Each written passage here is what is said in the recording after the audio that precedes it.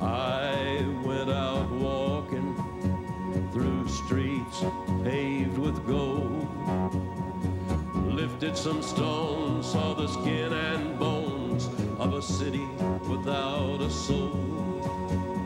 I stopped outside a church house where the citizens like to sit. They say they want the kingdom, but they don't want God in it. Yeah, I went with nothing but the thought of you. I went wandering.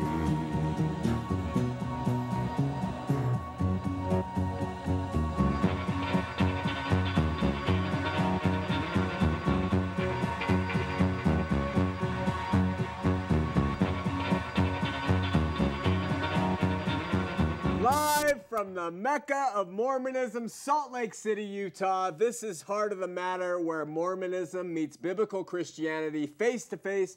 I'm Sean McCraney, your host. Listen, if you have family or friends who can't watch the show live, have them go to www.bornagainmormon.com and they can click on the TV show right there, and it will give you all the instructions on how to watch the show live from anywhere in the world.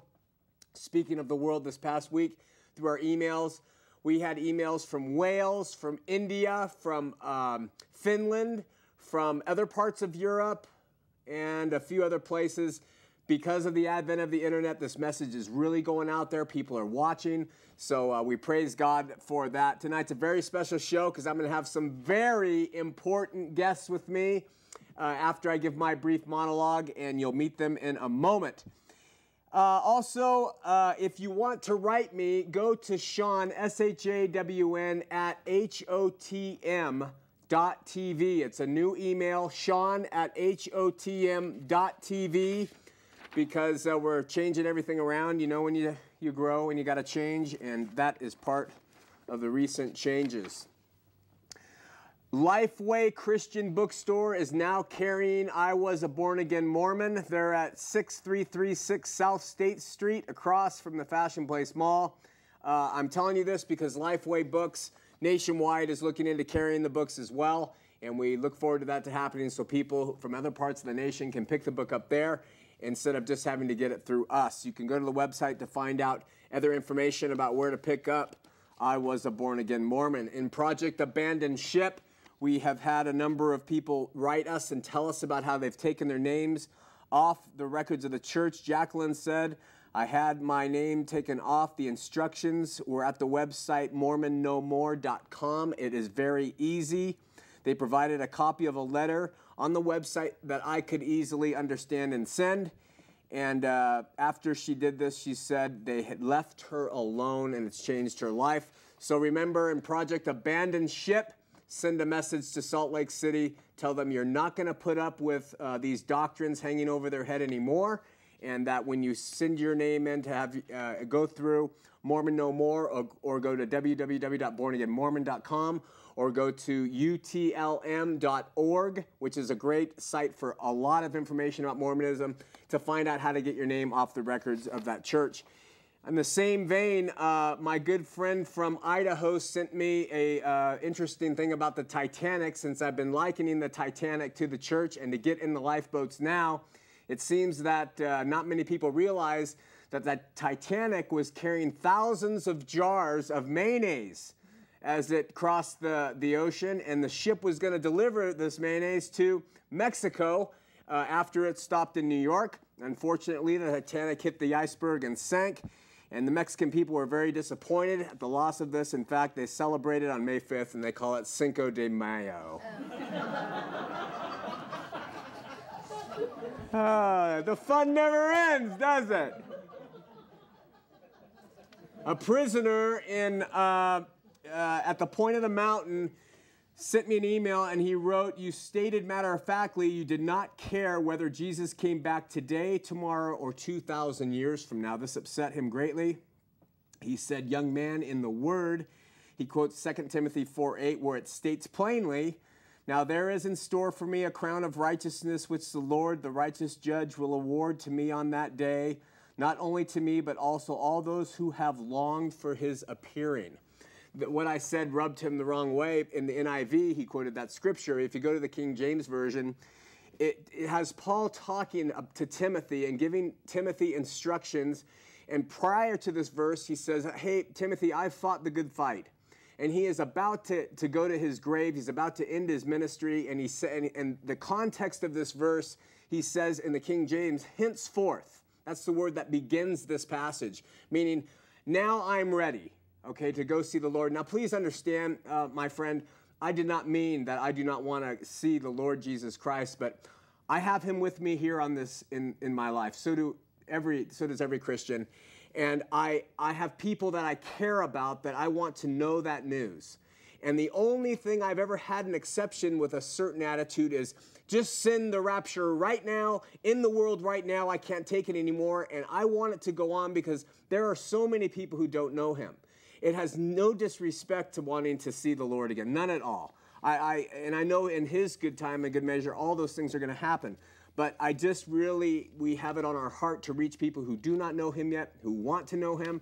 And as long as that's on my heart, I'm going to continue to speak it.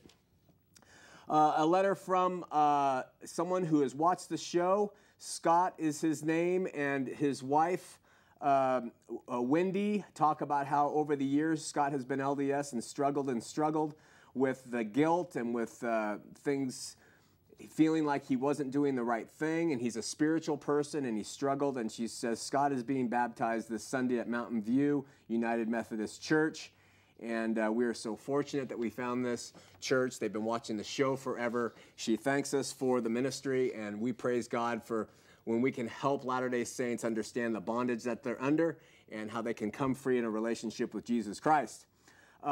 Elizabeth wrote, Mormons say they're Christian. Jesus Christ is even in their title. Well, then the FLDS are Mormons because they have Latter-day Saints in their title. At least they follow the same Joseph Smith and Brigham Young. As far as doctrine goes, aren't they exactly the same church? Yes, they are. They just follow a different prophet right now, right? And that's true. So she makes a really good point, Elizabeth. We thank you for that. And another one that's in the news is the Handbook of Instructions. I guess there's a copyright problem. The LDS Church, through one of their subsidiaries, Intellectual Property Rights, is going after, like they did UTLM, about property rights, and somebody on the internet publishing their entire church handbook. The LDS Church is furious that somebody has published the church handbook and they won't take it down. And what it does is they show what the LDS Church handbook says today versus what it said in 1961, I think. And the comparison and the things that they say in that handbook are embarrassing. And the LDS Church is mad because you can go on the internet and the site refuses to take it down. Brandon revealed this to me, sent this email a while ago. And so this information, again, why would any church be afraid of someone reading their handbook? What would cause a church to be afraid of reading our handbook, Lord's Word? The only thing I can be afraid of is the doodling I do when I'm bored in there. I mean, what are they afraid of? They're afraid of the incomprehensible stuff that's said in there regarding people and the sins they commit and all this other junk. So they're trying to sweep that up. You've probably heard about that. And with that, I think that's the up-to-date news. We're going to go into our message, but let's first have a prayer. Dear God of heaven, we love you and we thank you. And we're grateful for this airtime, for the ministry, for the station, for the volunteers, for our audience, for the viewers, and for your word. We pray that all will go well tonight, and you'll continue to be in our lives as you have been, and reach those who are seeking for you in Jesus' name. Amen. Before we invite people on the set, let me briefly cover one of the most absurd and even contradictory charges unthinking LDS people make in their 17 points of the true church. We're at number 6 of the 17 points, and it says, the true church must have no paid clergy. That's a sign of the true church, the LDS say. The LDS use Bible passages from Isaiah and 1 Peter to support not just this unbiblical claim, but this anti-biblical claim, which they are hypocritically guilty of breaking.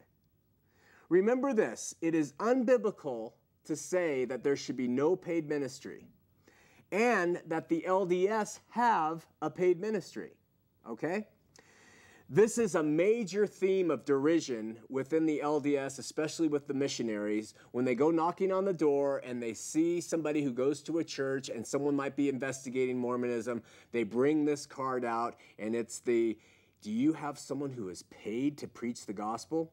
In the temple film that LDS watched, there used to be, I don't know if there still is, I haven't been in one for a while, but there used to be a preacher who wore a Protestant outfit, and Satan had a dialogue with him, and Satan says to the preacher, I will pay you very well if you preach your gospel to these people, meaning the prosperity of Adam and Eve.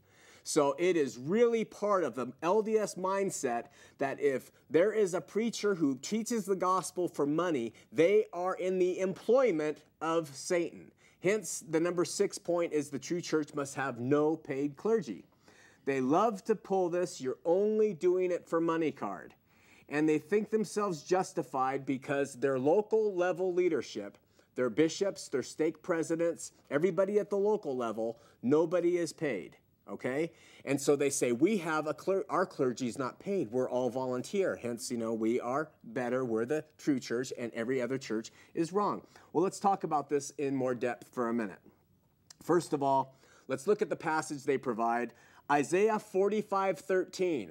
Isaiah 45:13. Look that passage up and read it because it has nothing to do with the topic at hand. I'm not going to read it. The passage refers to Cyrus and what he did for the Jews as a type of Christ. Okay, that's it. We'll have this recorded. Look at it. The second verse they use is at least applicable to this topic, and it's 1 Peter 5:2. It says, quote, feed the flock of God which is among you, taking the oversight thereof, not by constraint, but willingly, not for filthy lucre, but of a ready mind. Okay, end quote. That passage the missionaries will use to say, look it says right here, not for filthy lucre, not by constraint, but willingly and with a ready mind. But what is the context of the verse? Pastors are without a doubt called to teach and feed the flock of God. This is wisdom in God's heart that they do it because they're called and not for filthy lucre. Anybody who gets into ministry for the money is a fool, all right? I mean, point blank.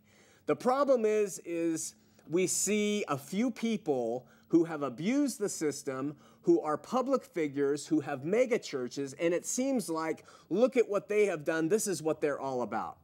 So there are those instances where you're going to have bad apples get into the ministry.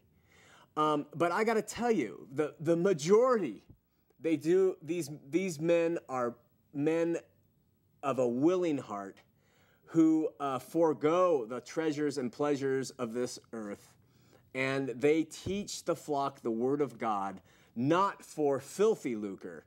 And there's no problem in Peter saying this, because if there is a pastor teaching for filthy lucre, they should be removed, okay?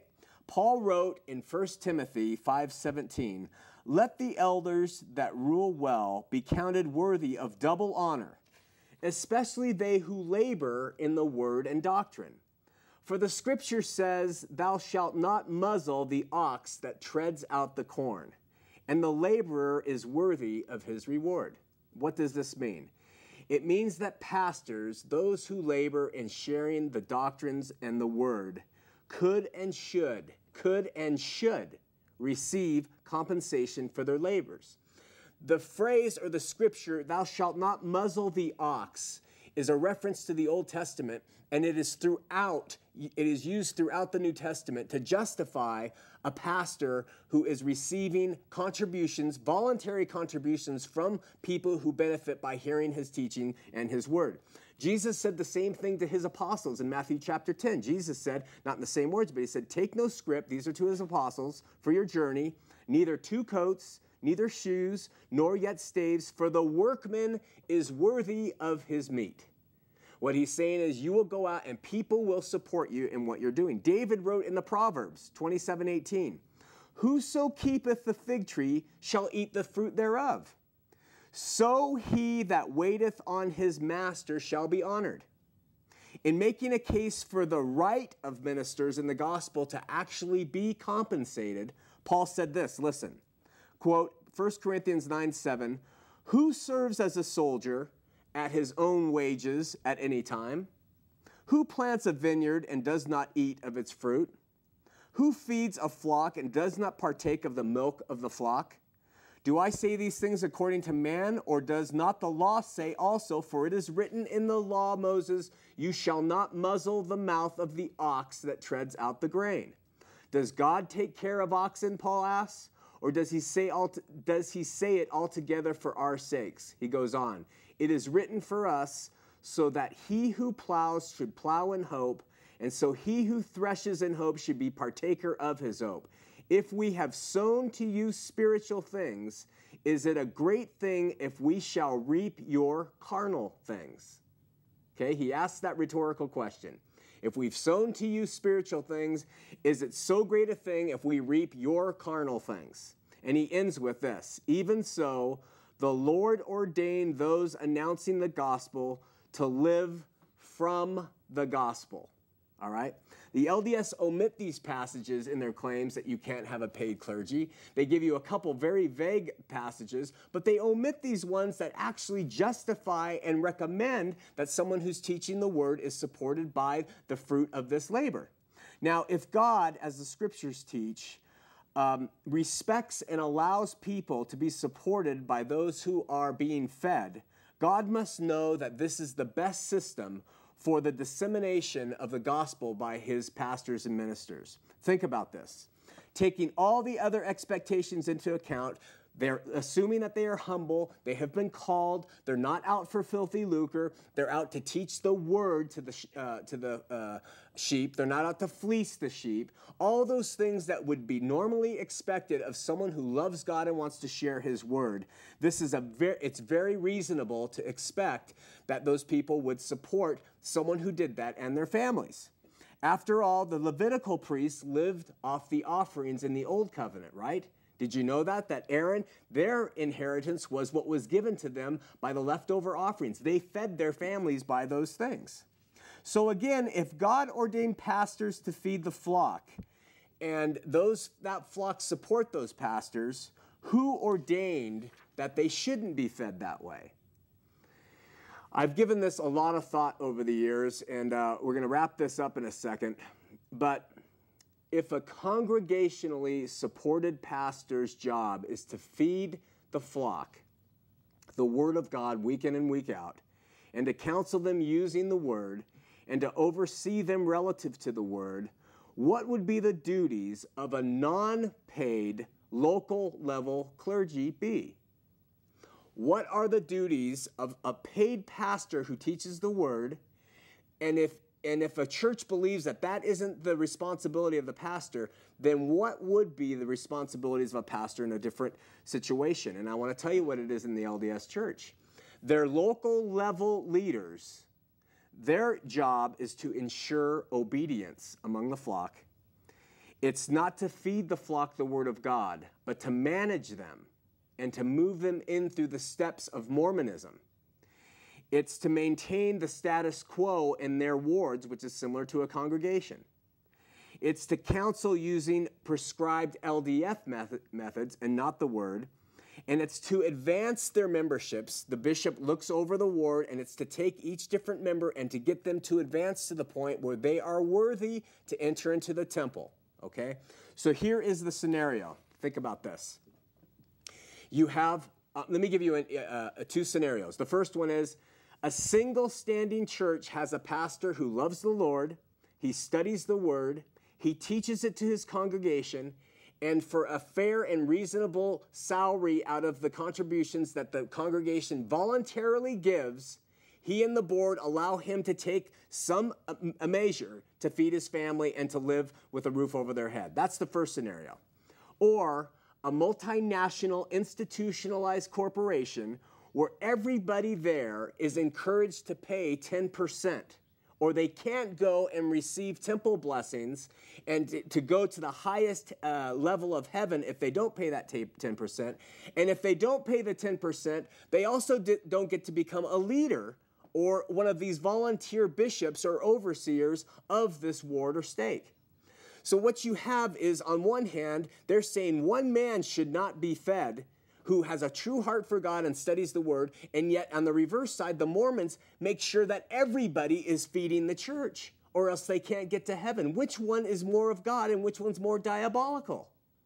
They make such a big deal about this that it's just not right to have a paid clergy. Now, here's the second point of this, and then we're going to jump to the phones in a second. All of their church educational system, and what is a pastor but the in-house church educational system, all of their church educational system people are paid.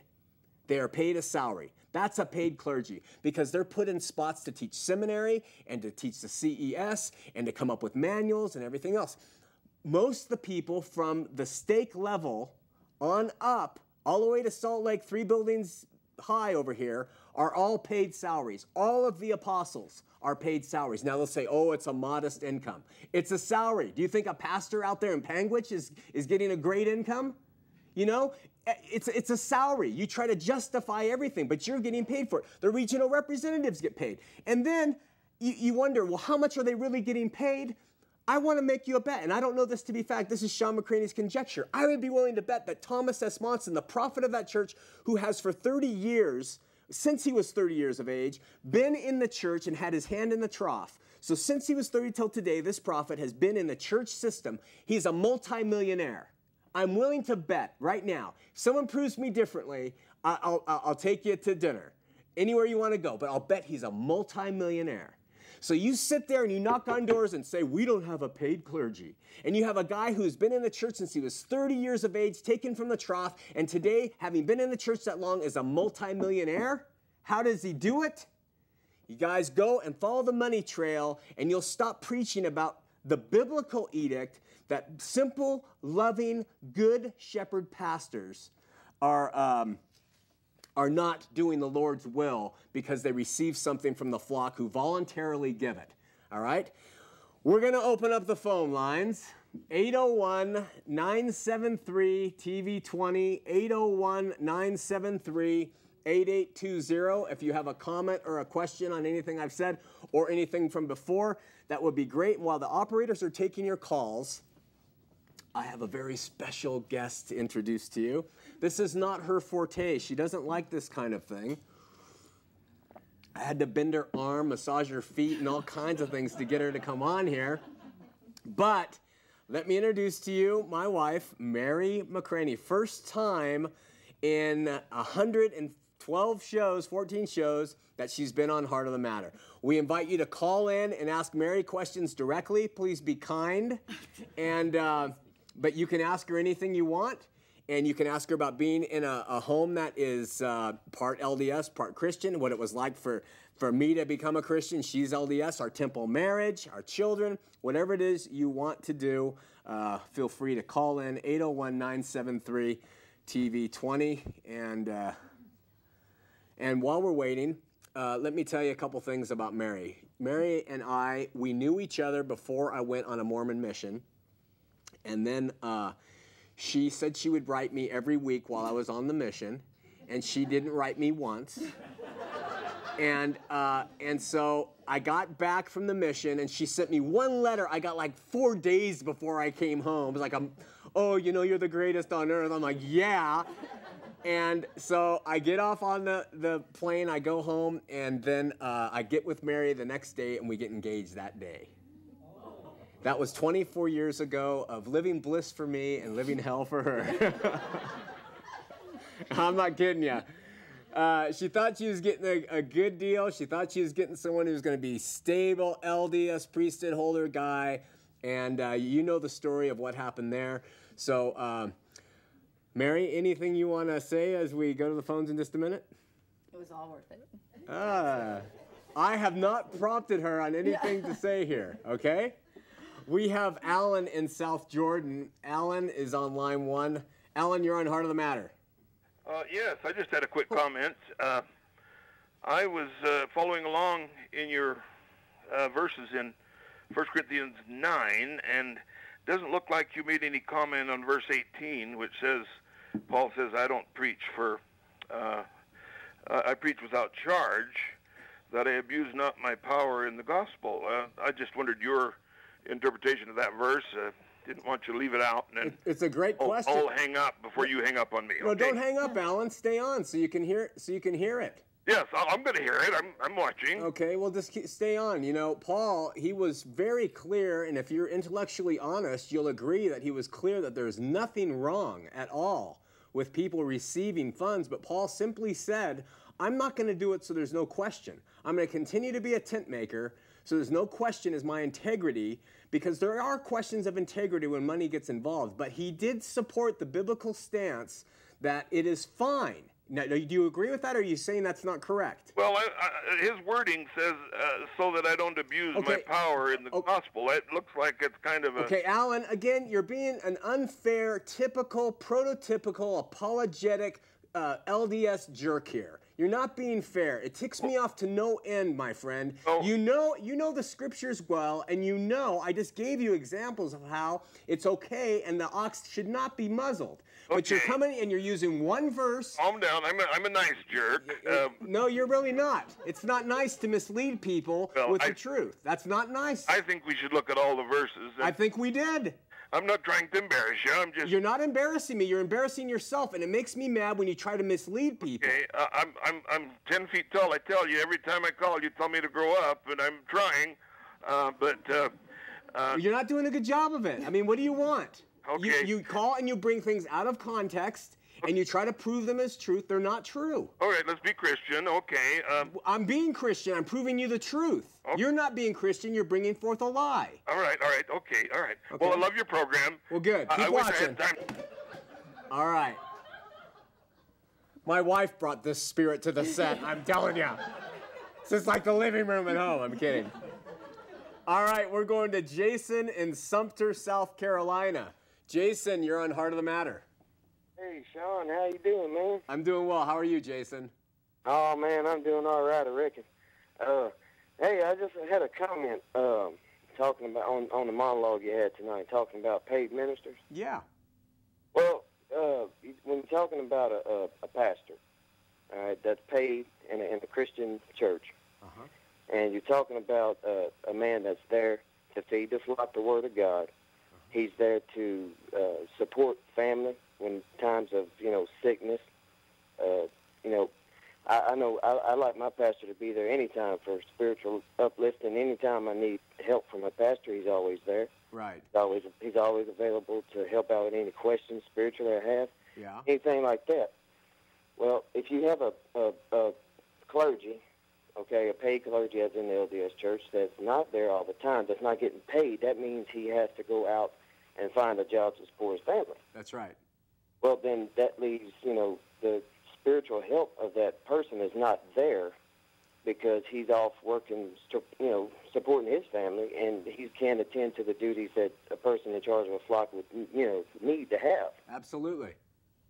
So I think because, my pastor's been a big help to me, and just having him there all the time is excellent. And so I can't imagine, going back going back to Mormonism, but even going back to having somebody that's not there all the time. Right.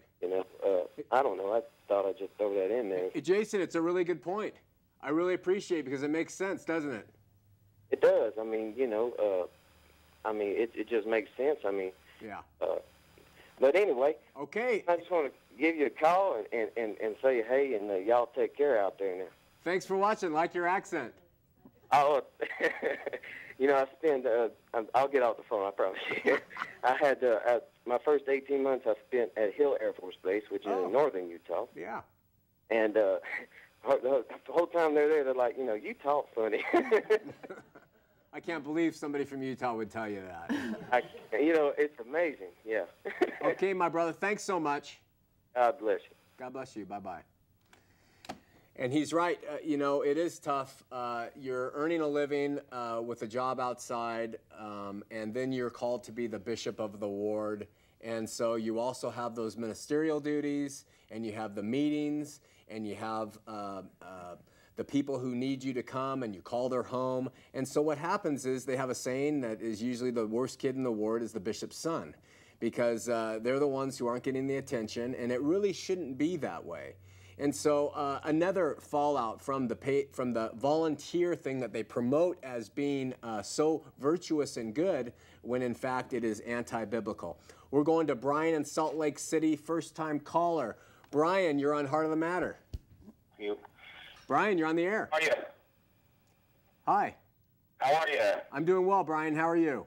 Good. Hey, I've got a question. I was born and raised in the FLDS, and I later married a woman that is from the LDS, and I wanted to ask your wife basically how that works out with having two different faiths in your household, and what kind of speed bumps you guys have had to come over, and maybe some advice that way. Hey, Brian, you want to listen on air? You want to hang up and call back? Hang up and listen on the television. Yeah, that'd be fine. I'll hang up and listen. Thanks so much. Bye-bye. Bye. That really helps when we do that because it frees up the calls for other people, the operators, to get on it. All right, Mary, what do you have to say on that? The mixed religion going on in the house. Watch Kevin. I'm here, Kevin. It wasn't mixed for the first lot of years. I think it was with him, but I, was oblivious to it, I guess. But he was searching. I thought we had the truth, but I was raising these little kids and just trying to keep my head above water and just trying to get through it. When I realized that his search was taking him farther than I wanted to go, I was angry. It ticked me off. I was almost out the door. But I watched God step in. I've been warned not to cry. I watched God step in. I watched God give him a peace that he had never had. And I watched him change. And as he changed, instead of my bringing him back to Mormonism, which I thought I was going to do, I went his way because I wanted what he had. Because he had a peace that I had never seen in him, and I'd known him since he was 18.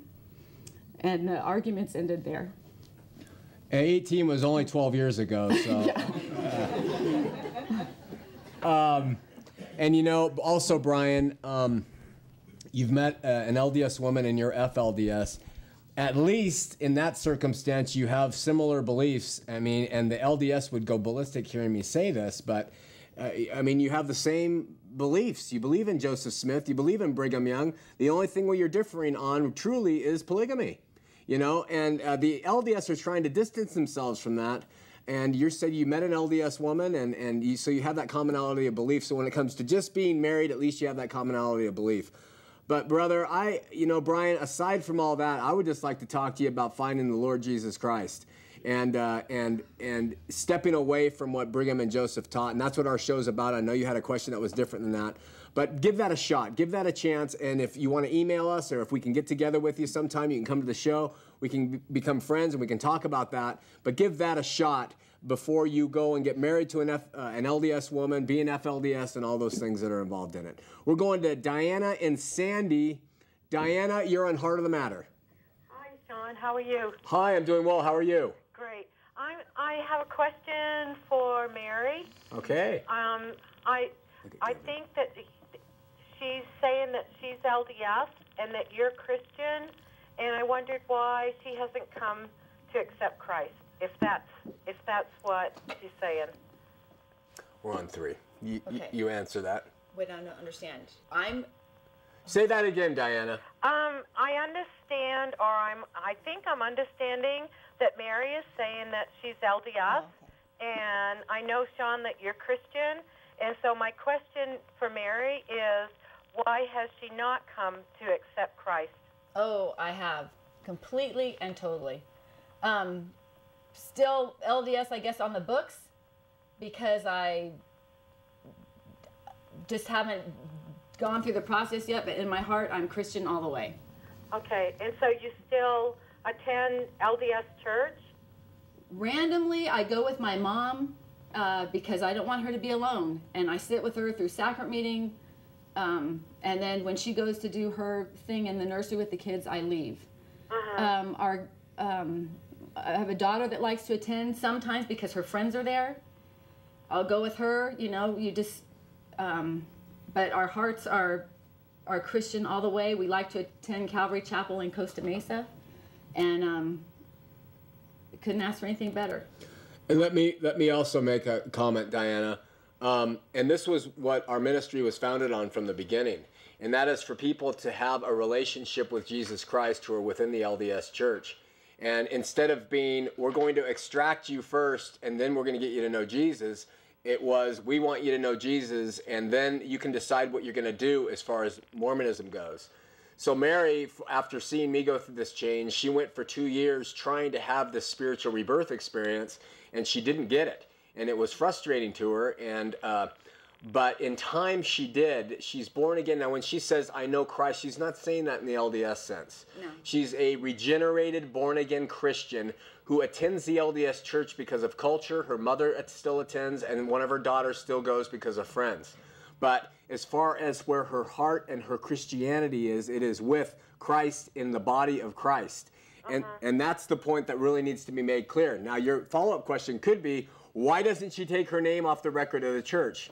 Well, in one sense, and this goes against the abandoned ship thing, but the abandoned ship is for people who have had their names on who don't do anything with it. But in one sense, Mary is still able to go to the LDS Church, and if I ever want to walk and sit in there and listen on a meeting, I can do that with her being tied in, and they can't get me out. I'm her husband. If I didn't have a connection to that church, I'd be escorted out by 3 large Samoans, so who were believers. So, you know, that's just how it is in our family. We are not dogmatic about the rules and comings and goings of things, but in our family, I can tell you right now, the woman is more Christian as far as what her activities are, her heart, and she listens to more Christian radio than I could ever believe. So that's just something in addition. Anything else, Diana? No, so your household is not two different religions then? No. No. Okay. No. That was confusing. Okay. I'm sorry. Glad it's cleared up. Yep. Thanks for the call. Okay, bye-bye. All right, bye-bye. We're going to Joe in Springville on line 1. Joe, you're on Heart of the Matter. Hey, Pastor McCraney, how are you tonight? I'm doing well, Joe. How are you?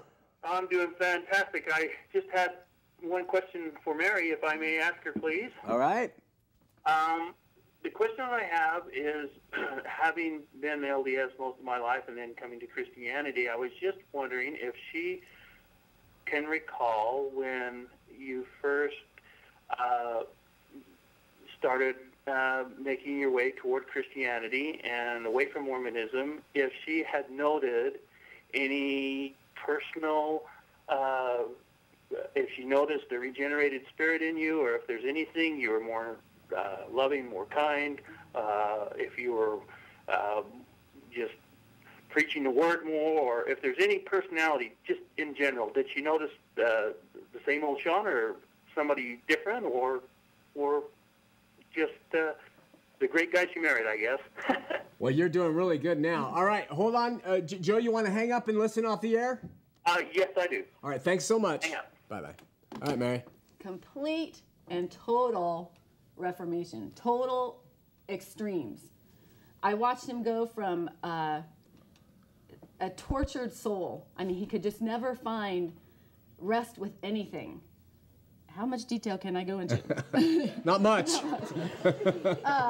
You know, everything from road rage to everything. He just could not, he just couldn't relax through anything. And when I saw this happen, and when he claimed he had this experience, I just sat back and watched. And I watched, and I had to watch for a few years because nothing was, it was, you know, everything's a process. But I watched it change, a completely different man who things can go by now that he can let go and say, you know, that person must be whatever, and that would have never happened before. And I watched the change be genuine. I made sure it was the real thing, and then it was going to stick. And just everything from how he treated my parents and helped out my parents when they really needed it, to how the kind of father that he is and has been, and now he's doing this, and he loves these people genuinely. Couldn't ask for any more. Okay, and Mary, what Joe asked about you and when did you realize that Jesus was working and operative in your life differently from the Mormon experience? In my life. Two. Yeah. It's like Sean said to the caller earlier. Sean kept claiming he had this side of the road experience where he pulled over, said the sinner's prayer, and things changed. Not that way for me at all, and I was completely frustrated by that. And I run. I like to run, and I run in the mornings. I would listen to Christian radio as I ran. I said that sinner's prayer every morning on that run for 2 years easily, and would cry because I just never felt like it took. And I could not even tell you when it did take. But all of a sudden, having a conversation with him, I realized I had the peace that I was, it was there. What I had been striving for had somehow been there, or it was now there. And I realized the difference, but I couldn't, it was sometime in that 2-year period. I couldn't tell you exactly when. That makes sense? And yes, and I can also add that it was very frustrating to her. And then when she did come around, it was a peace. It was a peace that was not like the world gives. And she was able to handle things differently. And she was able to her response to things was like of the Lord. And then she started speaking the vernacular.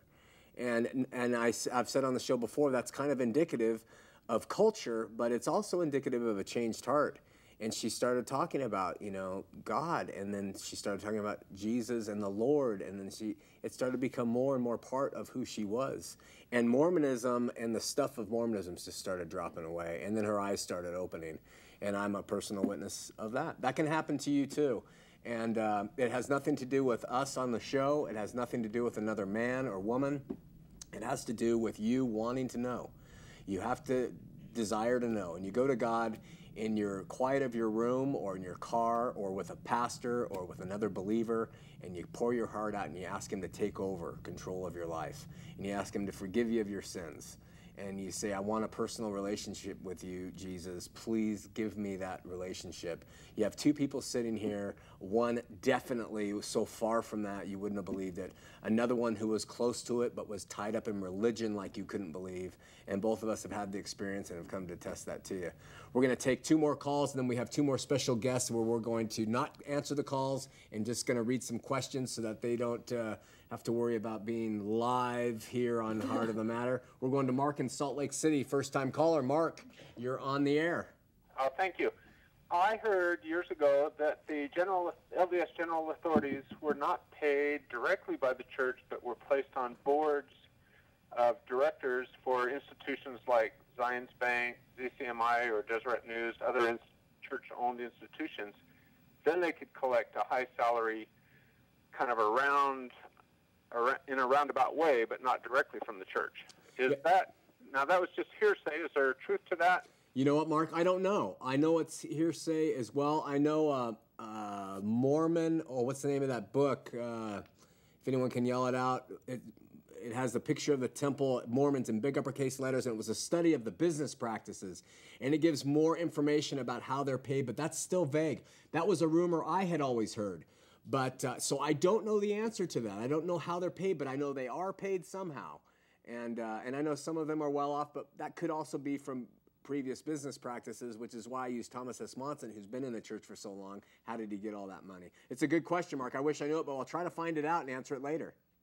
Okay, let me make a quick comment. Okay. When growing up in the LDS Church and in Utah, I think I've always appreciated the non-professional atmosphere there, the kind of family, this is our church kind of atmosphere. Yeah.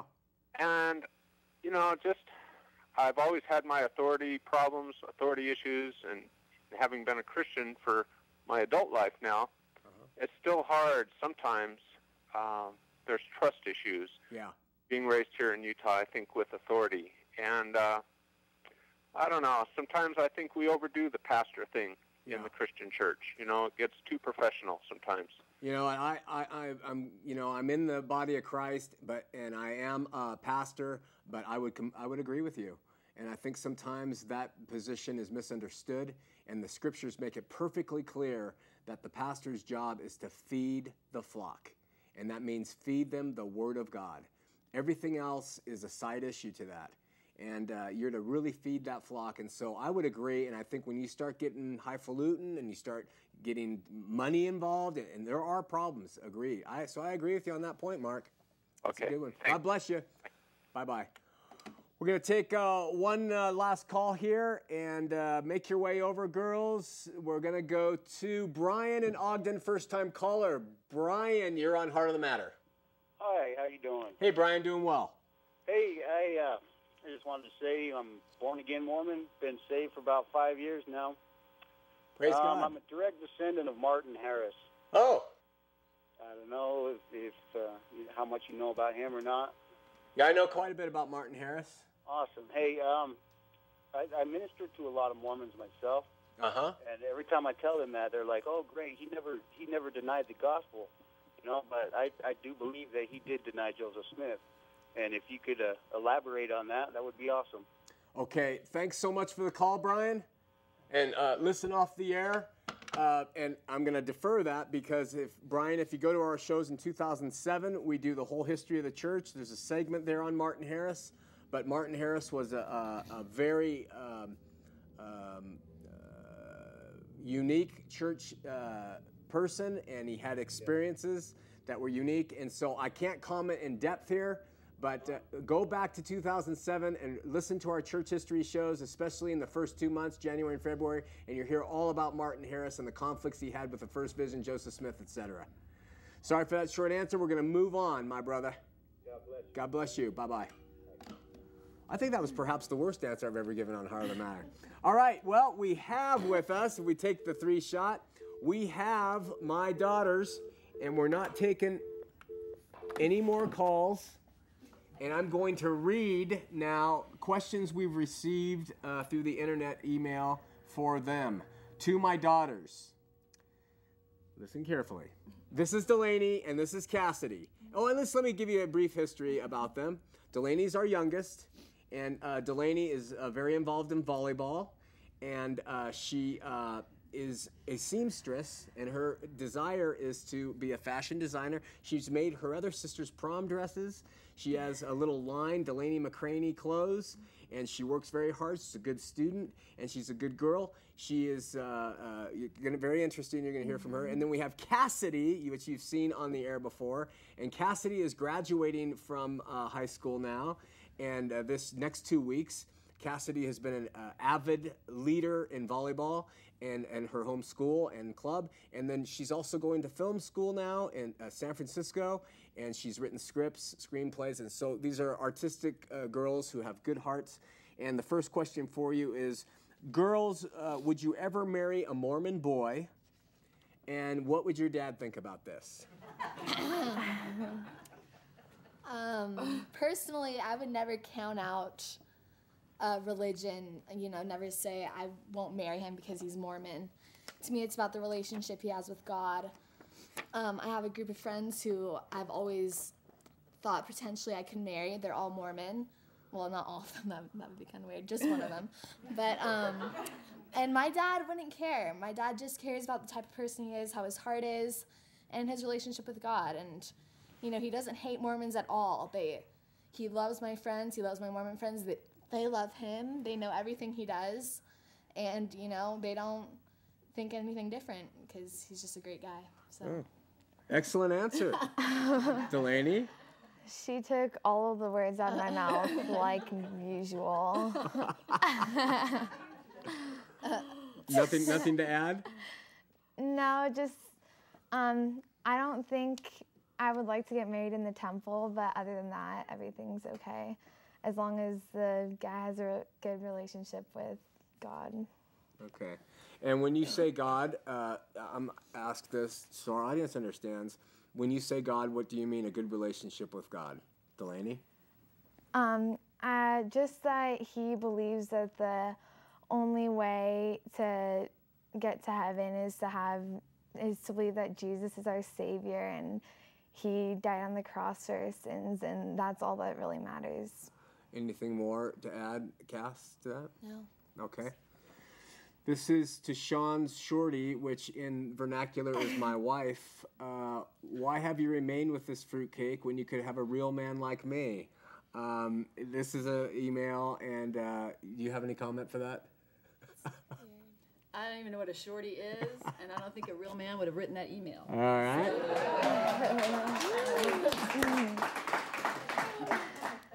To the McCraney girls, I met you at the park last summer. Do your LDS friends know who your dad is and what he says about the church? Have your LDS friends treated you differently? Are you embarrassed to talk with them about what he does?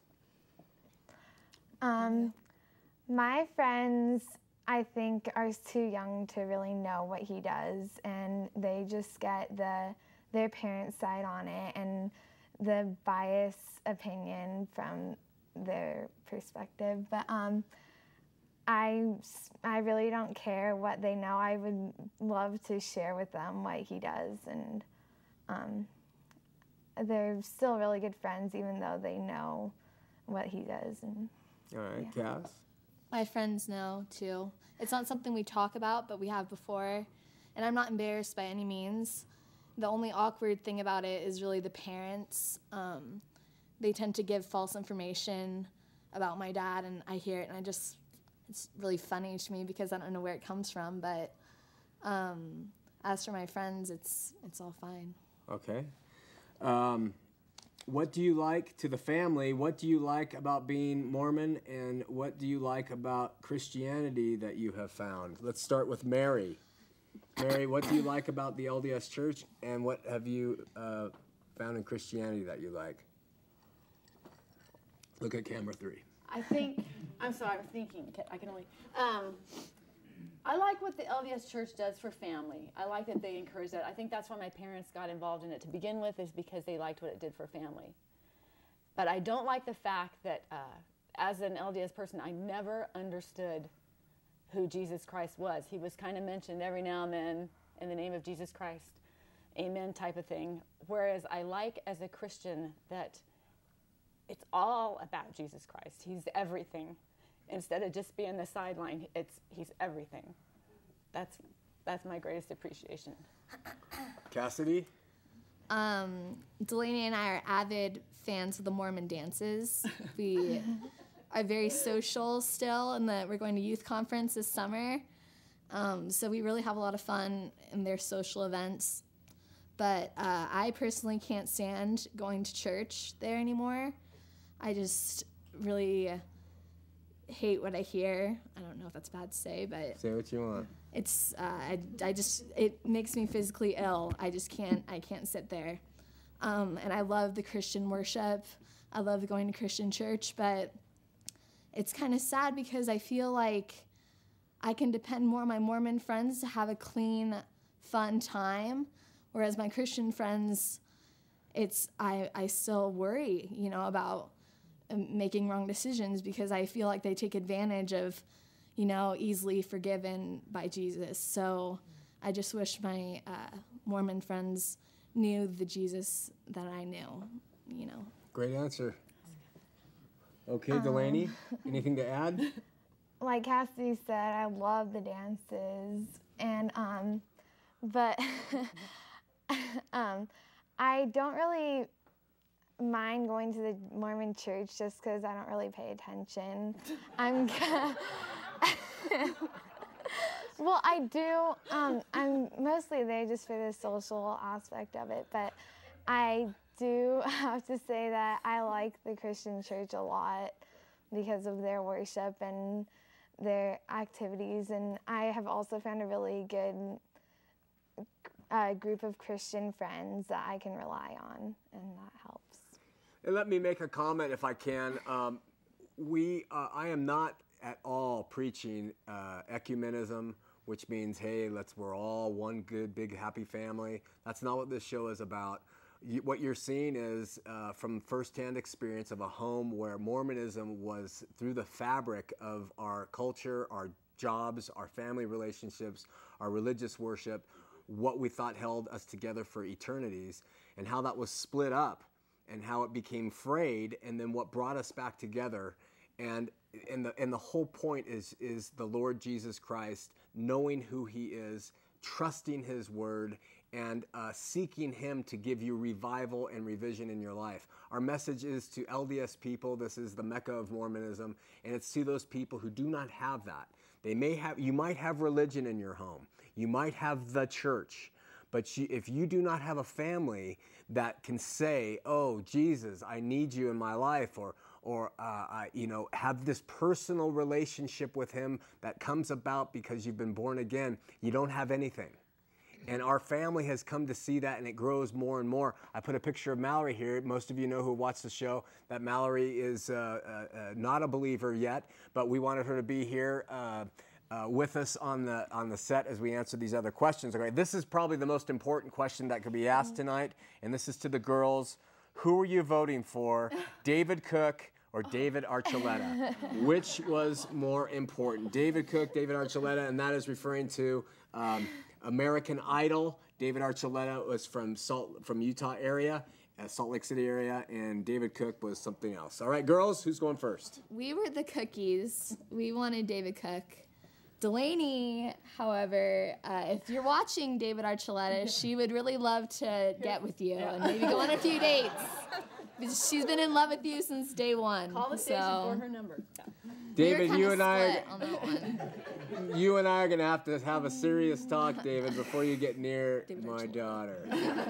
David Archuleta, exactly. Okay, this is to Mary. Many people say your husband is doing this because he's evil. He's out to make money, or he has been deceived. What do you think is driving him?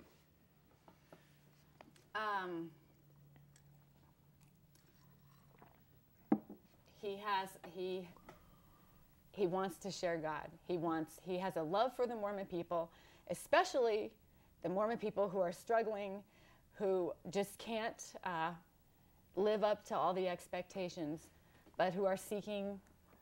And he's trying to find them and bring the peace to them that God has brought to him. So let me just recap this. Born Again Mormon, www.bornagainmormon.com, and this television show, and the Lord's Word, and everything that has to do with our ministry is focused on bringing all people to the Lord Jesus Christ, but particularly because of this area, to the Latter-day Saints. I have said time and time again, our ministry is not to the stalwart members of the church. We know that you are stalwart and you're priesthood holders of the priesthood you have and the things you do, and we realize that you believe you have the truth and you're going to become a God and you're going to have children eternally and all those things. We know what you believe, but we also know that there are at least 40% of those 13 million people who are disaffected. There are at least 40% of you who are lingering out there in the ether, not knowing who God is, not caring, not really trusting Mormonism, not believing in golden plates, and just having nothing but degradation from sin and a life of drink and drugs or sex or guilt or religion or something that keeps you in chains. We want you to know the Lord, because don't be afraid to bring Jesus into your home. Don't be afraid if you're LDS and you're watching the show. Don't be afraid to bring him into your home. Don't think it's going to destroy your marriage. Jesus does not destroy marriages unless it's in his will. I shouldn't have said that. But just, you can trust him.